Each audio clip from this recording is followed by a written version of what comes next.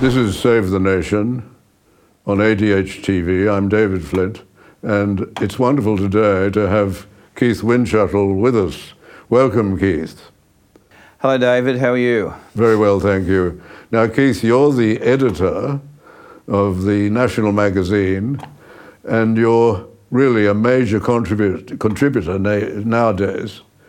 And it's rare to have such a contribution. You're a major contributor, and your work has been in the area of history, the real history of Australia, the history of the world, and that's very significant because a lot of history today is not real history. A lot of it is mythical, and historical truth is rare. And you have the magazine Quadrant, and you also have Quadrant Online, which people can look at. And some years ago, you wrote a very important book. It's called The Break-Up of Australia, The Real Agenda of Aboriginal Recognition. The Real Agenda of Aboriginal Recognition. Keith, what was that all about? Well, the title, The Break-Up of Australia, actually came from an article I wrote, I think 15 years before that, in 2000, just at the start of the new century. I decided to write a review of a book by Nugget Coombs called Aboriginal Autonomy, and a book by Henry Reynolds called, well, I've forgotten the exact name, it's a similar sort of title, that Aborigines were the real owners of the continent of Australia. This was their case, and that the British annexation of Australia was illegal, and the Aborigines really have the place to themselves. They never ceded sovereignty. They had sovereignty beforehand. And I wrote a review of those two books, and I didn't believe a word they said because I thought the whole thing was legally concocted and historically false. It was a myth, as you say. But that was just one article, and it sort of disappeared as articles do from magazines.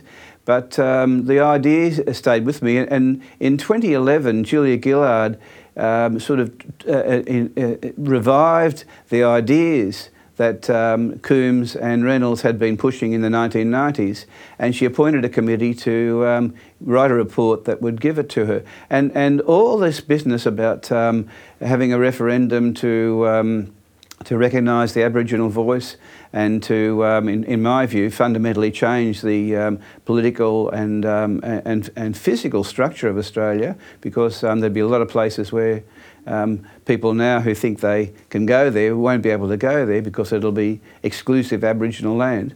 That thing whole started with a series of analyses by mostly Aboriginal people, not entirely, appointed by Gillard, and there's been a series of reports and investigations ever since. And I took issue with all of them. I started writing a few articles, like Megan Davis, who's now the sort of principal author of most of the material that's that's a part of the constitutional change.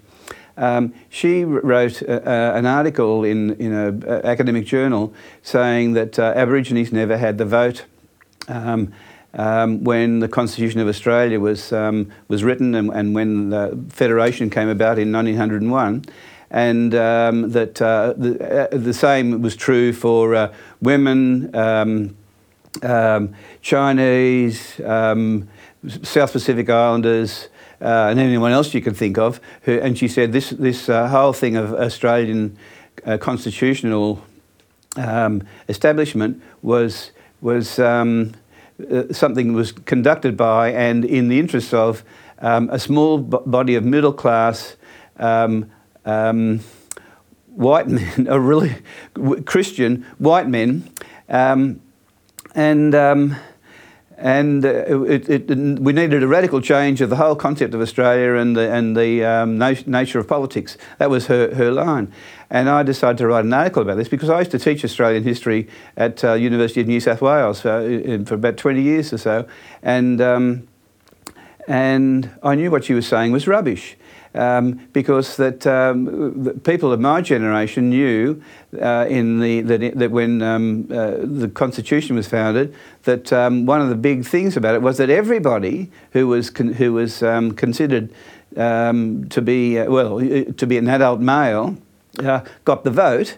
There were restrictions in Western Australia and in Queensland for mainly designed for against Aboriginal people. But anybody who was poor and didn't have $100 worth of property or rental property couldn't vote in those two states. But in the other four states, it was one man, one vote, and the Constitution promised that the minute that that federation was started, there would be a vote to allow women to vote in the federation, because by that time in most of the states of Australia women had the vote, and so in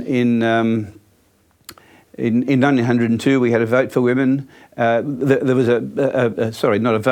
there was a law passed that gave the vote to women, and there was a debate in Parliament about the whole issue of women voting and Aborigines voting, and it turned out that in 4 states all Aborigines, men and women, had the vote, and the Chinese had the vote even if they hadn't been born in Australia. They'd been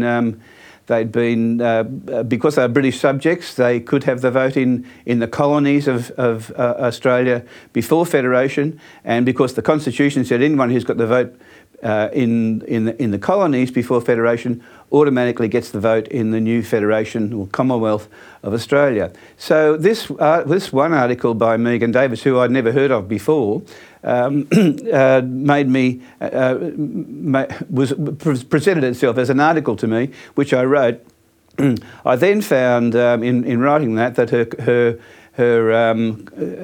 comrade at the University of New South Wales Law School, which has always been a strongly left-wing law school, George Williams, he sort of backed up that argument, and this was coming out into the reports that Gillard and her successors commissioned from various academics and various political figures in the Aboriginal activist movement. And I just found myself knowing from my previous teaching of history that most of this was wrong. I always believed that Australia was the most democratic nation on earth, and at the time of Federation, that was the belief. Left-wing, right-wing politics, everyone felt that this was a great thing, and teaching it, I used to be enthusiastic with my students about this, and to suddenly find that there are people who say, not only am I wrong, but the whole thing about Australian Federation is wrong, seemed to me something that needed to be corrected, if I can put it gently. So, and the book, The Breakup of Australia, based on an article that I'd written where the sort of, the linchpins of that concept had been presented before. It was a revival of the movement for constitutional change. Is a revival of ideas put up by Nugget Coombs and Henry Reynolds in the 1990s and brought into fruition, if you like, with the election of the Albanese government, who decided to go ahead with it. And I see from this morning's papers that Anthony Albanese has admitted that he doesn't know the detail of what's involved. He's only read a one-page document about it, and you've got to wonder what on earth is happening to this country. It's not a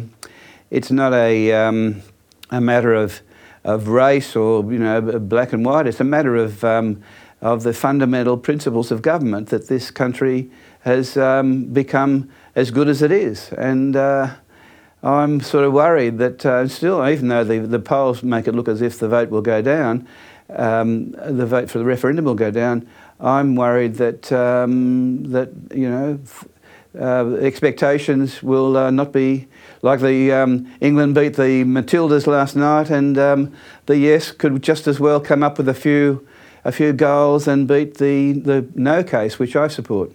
Well, the Prime Minister has admitted, as you rightly say, that he hasn't read the full Uluru Statement, which Megan Davis said you have to read the full statement. It's a much longer document, and the Prime Minister admitted on Melbourne radio that he hadn't read it.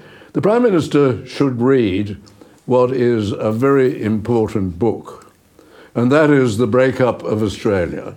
People should read this. This is Keith's book, The Breakup of Australia. It's very important, but it contains all of the important information anyone would need about the historical development of this movement in Australia. And it's been supplemented very well by various articles in Quadrant, and in particular, in August of this year, there's been a special issue of Quadrant. It's called Why the Voice Would Be a Disaster for Australia. And Keith, you've published that. It's online, only online, but you've made it available to everybody. You don't have to subscribe to Quadrant to actually read it. What's this issue of Quadrant about? Well, we've had a huge amount of material from people who know what they are talking about, who are professionals in most of the cases, especially in law and in politics.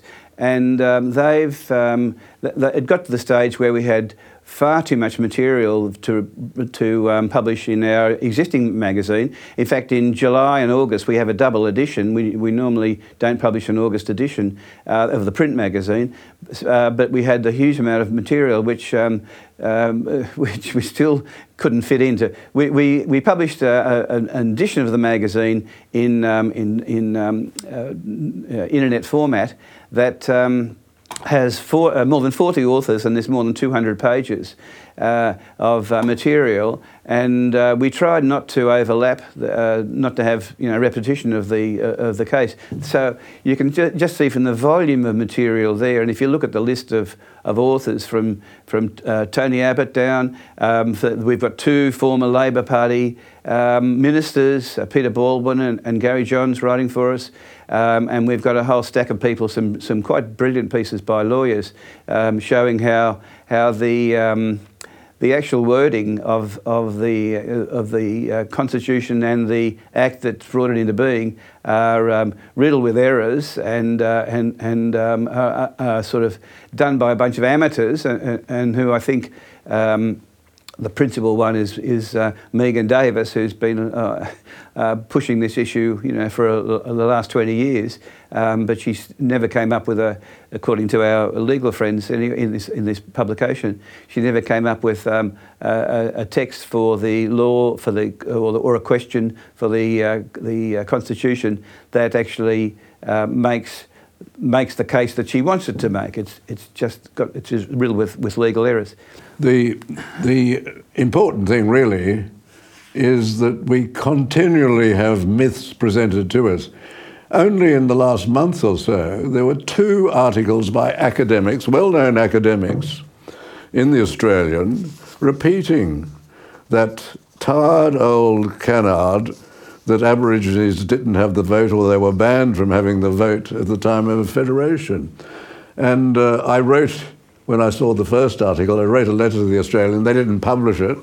So on the second one, I wrote again and reminded them that they didn't publish it and that it contained a significant error, and they did, in fact, publish my letter. But it is so important. There are so many myths presented to the Australian people, and this is absolutely appalling. And that the Prime Minister who's pushing this referendum hasn't actually read the full Uluru Statement, having told us we should go and read the Karma report, the report done for the last government. He told us, if you wanted more information, read that. But he hasn't bothered to read the full Uluru Statement. I find absolutely amazing that a Prime Minister would do that. Can I just summarise what I see as the substantial issue in all of this? and see if you agree with it. And this is that you have a choice really of two things. The essence of the issue is this, in relation to bringing the Aboriginal people up to the same level, closing the gap, as they say. On the one hand, we have what Paul Hasluck was doing under the Menzies government, and that is assimilation, which is now a dirty word. Integration, as a friend said, is probably a better word these days. That is bringing the Aboriginal people into the full membership of the Australian population so that they have exactly the same rights and the same duties as all of us, as you've rightly pointed out, about 80% have decided to do, or segregating them, keeping them in these remote communities, and then, as the Whitlam government decided, making them all welfare dependent. Is that the fundamental choice? On the one hand, assimilation and integration, or on the other hand, segregation, making them welfare dependent, and now giving them additional special rights under the voice. Is that the choice? Well, look, as you said, David, the people who are in remote communities and who are supposedly the great victims of Australian colonisation are a small minority, less than 20% now. 80% of Aborigines have voted with their feet. They don't live in those places. They move to the cities or the big regional centres in rural Australia, and they integrate into the Australian society. The term integrate comes from the civil rights movement in the 1960s. You and I are showing our age there, David. But the proposition then, and this was the basis of the 1967 referendum, which really settled the whole case about whether Aborigines were treated fairly or not. The opposite of integration was segregation, and segregation rightly became a dirty word. And Aboriginal people themselves decided, as most of them in the southern half of the continent had decided in the 19th century, that they would integrate in white society. There was plenty of room for them to get employment because it's a growing economy in the 19th, early 20th century with for most of the place high wages and low unemployment. And so Aborigines, 80% of those who identify as Aborigines today live in fact, the biggest centre for them to live in is the metropolitan Sydney. That's where the biggest population of Aborigines. Second biggest place is metropolitan Brisbane, and it's the 20% who live in the remote communities. Are really doing themselves a disservice, but there's, if you look at the history of land rights and the whole land right movement, they're the ones who are being restricted by their own people, not by. There's no laws about you must live in a remote community. The people who do that do it by choice, and those who get an offer usually to get out, especially when they're young. Nowadays, there's plenty of schools that'll take Aboriginal kids as boarders. They want to assist them, and those who have parents who allow them to do that certainly take up those offers. The movement for integration is by far more important into a sociological point of view than the concept of segregation or living in remote communities. It's and so we've got a sort of elite of political activists in the Aboriginal political class who are still hanging on to what you rightly said before are myths about the status of living of Aboriginal people and the history of what was done to them. I mean, the two big issues that in history are frontier wars and stolen generations, and they're things that this what's it called? Gosh, David, I'm The Voice. Yeah, the Uluru Statement. The Uluru Statement depends entirely for its claims that we was robbed, we was done badly, to Frontier Wars and Stolen Generations. And I've written a book on Frontier Wars, which shows that the white historians who wrote it, and the Aboriginals haven't written proper histories of these matters. Most of it, what they say, is unbacked by evidence. Some of it is outright fabrication, and some of it is just a repetition of mythologies that nobody should take seriously because there's no good historical backing for them. And the same goes for the Stolen Generations. There was never any Australian government that wanted to remove children because they were black. Well, yeah, and in order to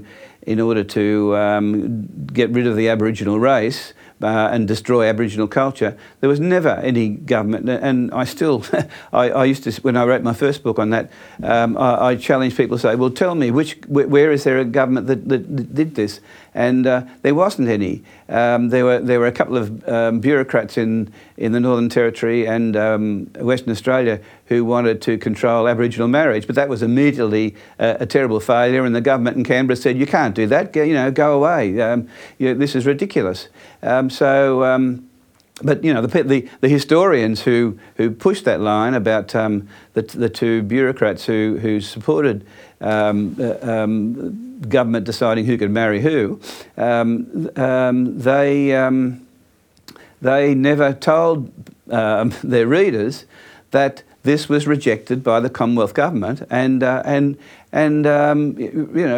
completely denied. This is in the 1930s, and the Lyons government said this is rubbish. We never contemplated this. We don't want to do it. But academic historians find that poses problems for their own case, and it poses problems all the way through to this Uluru Statement that there were governments that wanted to do that. Children who were removed from their parents were mainly, most of the cases that I've seen, and I've done archive research in 3 of the states on this. There was a family headed by a woman. The father of the children had abandoned the family. The mother died, and the children were orphans, and so they were taken into welfare homes, usually religious welfare homes. Or the other case was where the parents were drunks. They were not feeding the children. The children were going hungry. Malnutrition in Australia, which was unheard of in the white population, but that's what welfare people found was going on in some of the Aboriginal communities, and so the children were taken in for that. So what we've got is a proposed change in the Constitution to rectify the terrible sins of the white people, which are mythological sins, and we've got the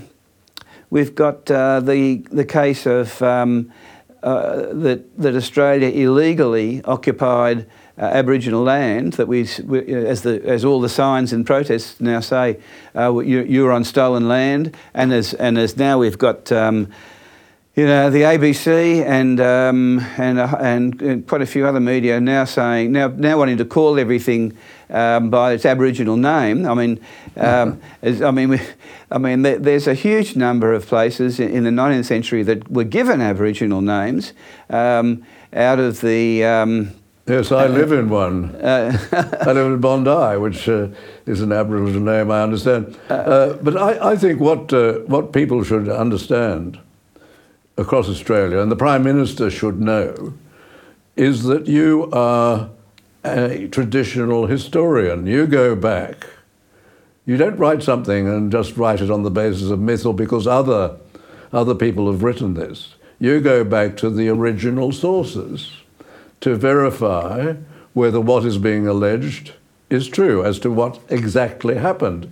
And the original sources of the time, not only government sources, official sources, but of course also the newspapers. All of this contained very valuable information.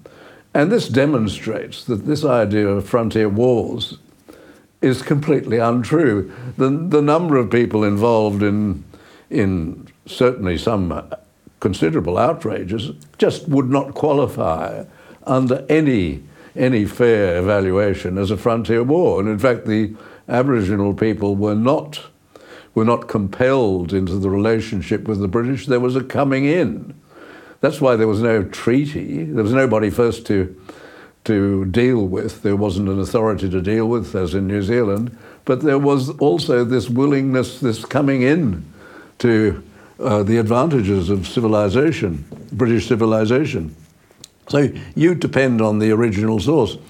Now, I wanted to go to a particular matter, and that is the Lord of the Manor, as you call him, Yunupingu, because I think there's a great illustration there as to what is happening in some of the remote areas and what is happening to what has been handed out in relation to the proceeds of native title as established by the High Court.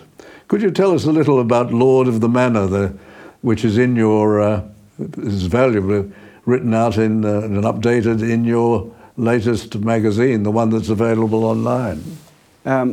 Yes, David, what you said before about Aborigines coming in is true everywhere in Australia. When the Aborigines came in contact with the new white society in the 19th century, they weren't hostile. They didn't say, oh, we've got to defend our land against these alien, terrible people.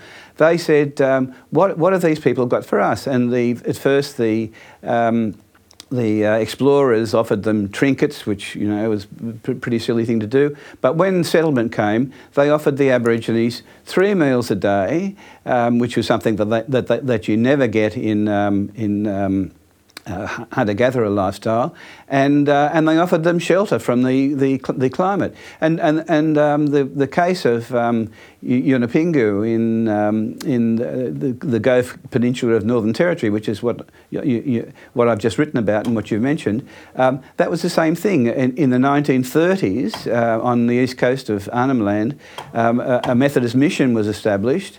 Aboriginal people didn't have to come in, but the mission said, we've got a food supply all year round. You can come and eat at our table. If you don't want to stay the night, well, good-o. But in fact, after a while, the several hundred Aborigines who lived on the Gulf Peninsula came into the Methodist mission and formed a sort of fairly close community, and they lived off the Methodist mission. You've got to understand, in Australia, most places, there's a season when the traditional food supply of hunter-gatherers dries up. In northern Australia, where there's a monsoon in the Arnhem Land, you can't go hunting. It's very difficult to supply food, and you've got to do it in the midst of floods and rains and a very intemperate sort of climate. In Sydney, which I've written quite a bit about, what the Aborigines found, they lived in Sydney Harbour. They lived mainly off the supply of fish. They were not hunters. They were fishers primarily. But from May to September, the fish that the Aborigines were after, that could come within a spear's throw of the shore, they all dried up. I'm not sure where they went, but they went out to sea to breed or whatever fish do when they move house, and they don't come back until September. So Aboriginal people on the east coast were faced with a period when there was very little food for them. And for which they often, as many observers said, they were unrecognisable after 3 or 4 months of the periodic starvation. So you mean they were so atrociously thin? Exactly. State of starvation. Well, yeah, starvation is probably malnutrition is the word I should have used, because if you starve, you normally die. But they didn't die, but they were very uncomfortable, and all the anthropological texts of people who met Aborigines in the first place found that this was common right throughout Australia for different reasons. But in the Gulf Peninsula in Arnhem Land, they faced the thing, and also what the Methodist mission said, you can have a dry bed at night to sleep in, and because if you're living out without any shelter in a monsoon, and I don't know if you've ever been in a monsoon of rain, David, but you can get 100 centimetres a day, and the land that you thought was you're going to sleep on the night before is suddenly flooded, and the water is knee deep. It's if you go up to the Kimberley, where I've been a few times, or other parts of Northern Territory, it's really very, very difficult to do anything except sit around and complain about the weather. So the coming in was something that Aborigines found very appealing. The greatest appeal, and again, the anthropological literature up until the 1970s in Australia made all this very clear. The Aborigines came in for a regular supply of food, which the economy of the Australian continent could by then provide for them. And there are books and there are films that the book and the film of let's say We of the Never Never, which is about the establishment of a cattle station in the Northern Territory. It shows that the Aborigines wanted to work for the station. They didn't have to be cajoled into working for the station. They wanted the work. And Mrs. Aeneas Gunn, she wrote a passage which I quoted in my book. When Nellie left, we were inundated by all her relatives, all my female relatives, who wanted the job as a house worker that Nellie had, and there were so many people there that they didn't know how to keep them all. And could you now tell us something about the Lord of the Manor? Okay. From all this, one of the boys who grew up in the mission in Yirrkala, as it became known, was Galarrwuy Yunupingu, who was born in 1948, who never had anything to do with living off the land. I mean, he used to go fishing a bit, but in fact, most of the Aborigines in the Gove Peninsula were like the people in Sydney. They were basically survived on. They weren't hunter-gatherers; they were fisher-gatherers. Fishing was their main sustenance. Galarrwuy Yunupingu succeeded his father as the big man of the Gumatch clan, and his father had decided that that when the land was leased to Nabalco for an aluminium mine, that he and an aluminium smelter, and he wanted to move his people from Yirrkala up the coast a bit and round the corner into Melville Bay, where the aluminium smelter would be out of sight. Now, in a sense, I don't blame him for wanting to move, because if you've got a nice, pleasant home by the sea with, for most of the year, it's idyllic, tropical sort of paradise.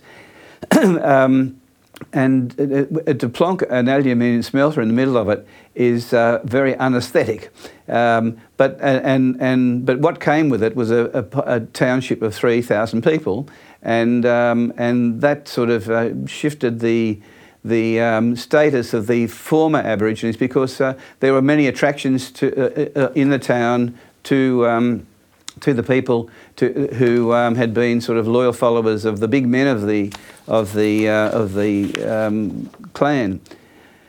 David, I'm yes. Rambling on here. I'm sorry. And he cornered, did he not? Yunupingu cornered most of the royalties, did he not? Okay. Well, I was trying to get onto that, and I've given you much along to a lead up.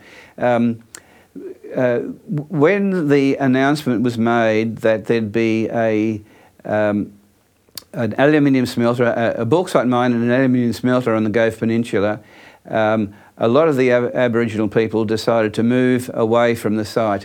Not too far away, because they had become dependent on the mission for food and for shelter. And they moved into a place called Ski Beach, which had formerly been used. There were huts there put up by the managers and contractors who built the aluminium smelter on site, and who built the accommodation in the town of Nhulunbuy for the people who would work in the mine and the smelters. And but once that was all established by the end of the 1960s, and the managers and workers moved into the sort of more fitting accommodation close to the town, the Gumatj clan under Yunupingu's father decided to move to Ski Beach and squat in the lands in the old sort of prefab buildings that had been put there for the workers while the Nhulunbuy township was in construction, and they did that, but then they heard about the possibility of getting land rights, and the Whitlam government responded to a political claim. It was a very much a left-wing political claim that the Communist Party of Australia was strongly involved in it. That the land in the Northern Territory had been sort of stolen from Aboriginal people. They wanted it back.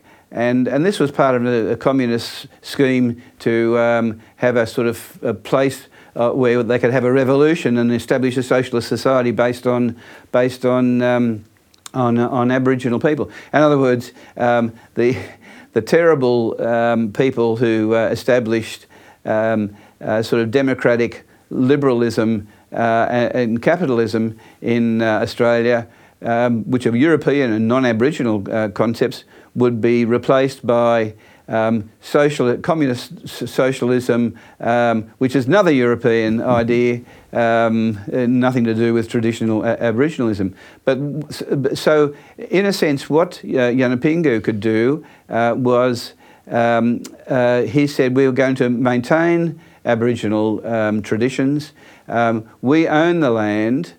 David. And Yunupingu cornered, did he not, the amount of royalties or whatever they were called in relation to the use of the land, and he centred it, did he not, with his own cohort of supporters, and he got very wealthy. He became extremely wealthy as a result of that, did he not? Yeah, he was. If there was a big, rich list put in operation by the Financial Review in those days, he would have made it. He had a huge amount of money coming in from royalties from the Nabalco smelter and mine, and that was something which the Commonwealth government arranged for him. The concept of land rights really is invented by white lawyers and white judges, and was taken up by the Whitlam government in the early 1970s. The Aborigines, there was a case where some Aborigines were provided with lawyers, and they made a case saying the whites have stolen our land, we want it back. But when the Aborigines themselves got the chance to give evidence to the Blackburn agreement, the Blackburn hearing. The Blackburn hearing. Jesus, David, sorry. Yeah. When the Aborigines themselves got to give evidence to the judge, the hearing under Judge Blackburn, they said, "Oh no, we don't have any exclusive pieces of land here. Nobody can tell us where we can go, there's no such thing as land rights." They didn't say that, but in so many words. But that was what the evidence that Blackburn took from them, that there's no such a thing. But nonetheless, the Whitlam government wanted to have land rights for Aborigines. Similar to the land rights that were available in North America to various people who were tribal nomads and quite different from the hunter-gatherers in Australia. And Yunupingu didn't distribute, when he got the money, he didn't distribute it except to his small band of supporters, and he became very wealthy, did he not? He certainly did, and that was the result of the Land Rights Act of 1976, which was actually written by the Whitlam government, but then presented to his successor, the Fraser government, and Malcolm Fraser approved it, and it went into operation in the Northern Territory only, because the Northern Territory is part of the Commonwealth's responsibilities.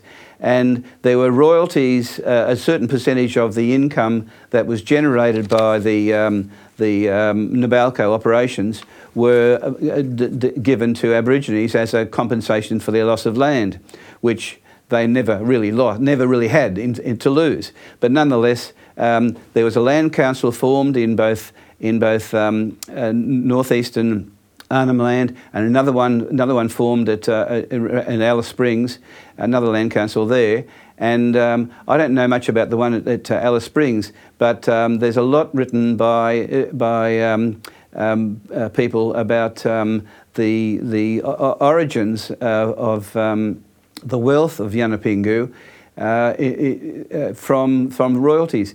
The key thing was he was the chairman of the Land Council for 25 years, and he made sure that that most of the royalties went to him. Officially, his tribe or his clan, the Gumatch clan, got 75% of all the royalties, and the Raratingu people got 25% of the royalties, and there was another group, Jalpo, who got less than 1% of the royalties. But most of these people were then left in poverty, and he cornered the money. Did he not have? How many houses did he have? Well, he had four mansions. He had four. He had his own office and mansion, as people called it at the time, at Ski Beach, and he had four other houses for his four wives in various places. Some down the coast. He had an apartment in Darwin for one, and he had another. He took over an old pastoral station in the northeastern of Arnhem Land for his youngest wife, who he married when she was 20 and he was pushing 60. And he had a helicopter pad out the front. He had a full-time helicopter pilot who he employed. All of this was claimed to be for preserving customs of the local clans, but in fact it made it gave him the ability to have a big house with, as one journalist called it, a television set covering half the wall, and that was in the 1990s. And if you remember the price of television, those huge television screens was sort of movie width. There were he had a boat in the Nhulunbuy Yacht Club. He had first of all, there were the top-ranking Toyota Land Cruiser, which in those days was selling for $100,000, which is which would be $300,000 or $400,000 today. And the Prime Minister, we might add, the Prime Minister has recently, at a festival in the Northern Territory, began by praising the memory of this man who seemed to have cornered all of the gains and used them for his own personal pleasure, particularly having that helicopter on call all the time with a pilot. Yes, he'd decide at the end of each day which of his wives he'd sleep with that night, and the helicopter pilot took him there, and in Nhulunbuy they used to call it the Honeymoon Express. That was everybody knew what was going on, and look, there must have been over his time, Yunupingu hosted 8 Australian Prime Ministers, and he invited them all up. He took them to his mansion. There's photographs of them looking out over his territory, and there must have been quite a few of them who had their suspicions about what was really going on.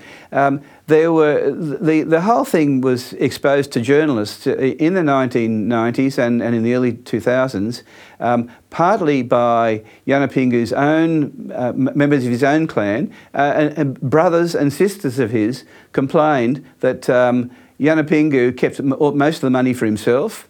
And didn't distribute it, and this is 75% of the royalties go to his clan, and of that he keeps most of it for himself and leaves those of his brothers and sisters, because he had, I think his father had, I think it was 11 children, or was it? I think it was 11. Yeah. Anyway, they were prolific breeders, the Yanapingu clan, and but the members of the family who were left out complained to the Commonwealth Government and to the Northern Territory Government about what was going on. The Northern Territory Government actually appointed an auditor to go through the books, and they found that there was a whole lot of expenditure which wasn't accounted for, and which shouldn't have happened. But the record said it's for to preserving custom or furthering customs, and so there was nothing legally. It was allowable, but morally it was a terrible thing to do. Yes. And then the Riratingu people, for something like 30 years, took out firstly appeals to government, to the Commonwealth Government, and they got the same thing, a Commonwealth auditor, and there's a very large document, 92-page document, exposing the well, I can't call it fraud because it wasn't illegal, but the expenditure that went to Yanapingu's personal, to give him a personal life that was well beyond the reaches of not only local Aborigines but of anyone living in the normal suburbs of Australia. So what we're seeing, and I think this is just an example, is it not? What we're seeing is an enormous amount of money going into the remote areas of Australia, coming from the Commonwealth, 30 to 40 billion a year now, plus all of the money coming from the royalties, and yet we see people living in terrible poverty in those areas, and apparently others are living quite well. This is extraordinary. But I started a piece for The Spectator. I was writing about The Voice, and I quoted the old saying, and the old saying is that the definition of insanity is doing the same thing, constantly doing the same thing and expecting different results. The Voice seems to be the latest of doing the same thing, and it's been the politicians have been doing this back from Holt, certainly Whitlam, and it's been and under the influence of Coombs. It's been going on. The High Court they dabbled in it in their decisions to expand native title across the Commonwealth, and all of it has resulted in exactly the same thing, what you're describing. That is, some people doing very well, but the great majority of people in the remote areas doing terrible amounts of violence, terrible amounts of abuse, something which we should be ashamed of and should not continue. The Voice will only continue this. It certainly won't close the gap. Is that a fair assessment, do you think, Keith? Yes, it is. I think that I mean, what surprised me is that how little of this it sort of sunk into the Australian mind. The people who exposed this, there were two investigative journalists on the Australian. One was Elizabeth Windhausen, who exposed all of everything I've said in the 1990s. Another one, Jennifer Sexton, who exposed it a decade later. And they all found that the whole thing was morally appalling. Was that the ability of Aboriginal leaders to confiscate the funds through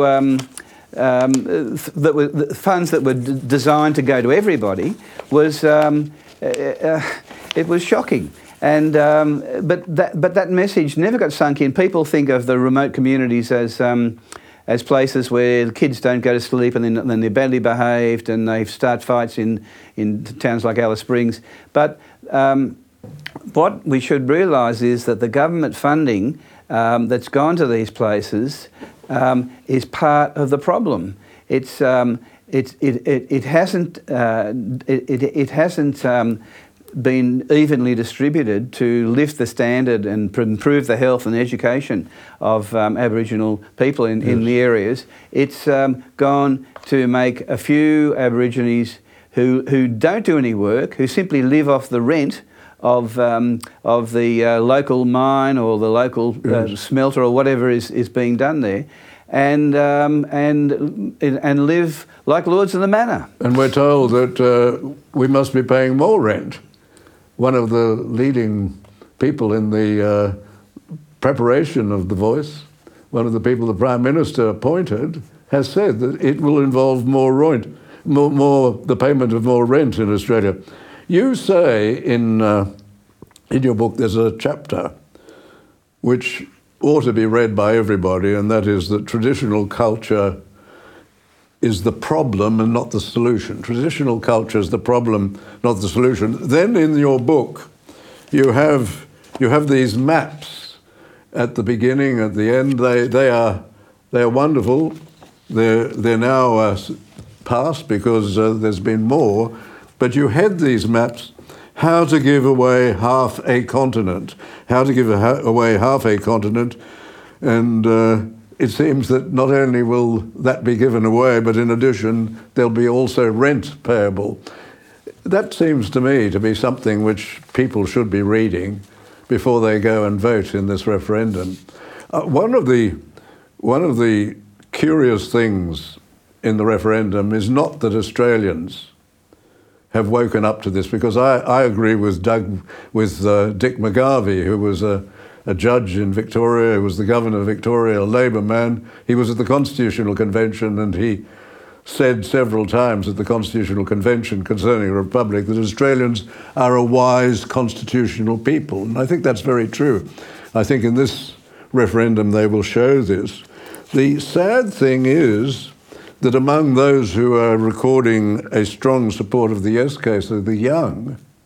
And that seems to me to reflect the situation in the schools, that notwithstanding the substantial increases of funding in the schools, the standards have gone down, the standards of literacy and numeracy, and instead of history, they're being indoctrinated. Is that a reasonable conclusion, do you think, about education in Australia? Oh, certainly. If you look at the latest curriculum that's being pushed, even in New South Wales, which is not nearly as bad as it is in Victoria, the kids are being told that Aborigines had science. They were the pioneers of astronomy. They knew engineering. There's a whole, and they had wonderful ecological sense, that they preserve the neighbourhood. They preserve the environment. There's a whole range of myths. It's never ending. We have these welcome to countries which are completely invented. They're fake. They never happened in the real world. Of Aboriginal. The stories of Aboriginals preserving the environment are rubbish. I mean, and this was established long ago. The large land mammals of Australia were all destroyed and went extinct within a few thousand years of the Aborigines arriving here.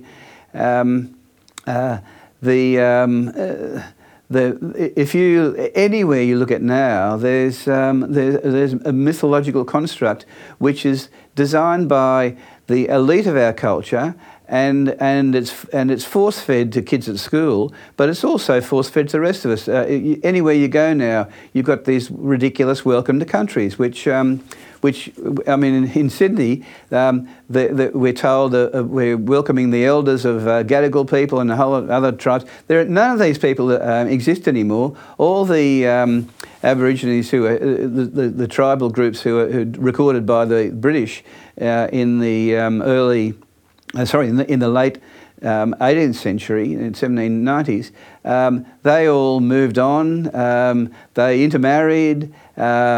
A large proportion of them died of imported diseases. Yes, I think you're absolutely true in all of this, and it is important that people read what you have written. Keith, unfortunately, time has run out for us. I would particularly like to thank you, not only for the time you've spent today, which is very important, but for the major contribution you have made to making available a true history of what has happened in this country, and that is becoming increasingly rare, and this is something which all Australians should be aware of. They should be reading your book. They should be going to particularly that freely accessible publication of that particular issue. It's Quadrant August 2023, and it's a free download. Well, that's wonderful. People who want to make an informed decision in the referendum should read that. Otherwise, they should follow the advice of Alan Jones, and that is, if you don't know, vote no. If you don't know, vote no. And this is important. We mustn't allow the price of what this referendum will be, and that will be making this country ungovernable. Well, I'm David Flint. This is Save the Nation, and until next time.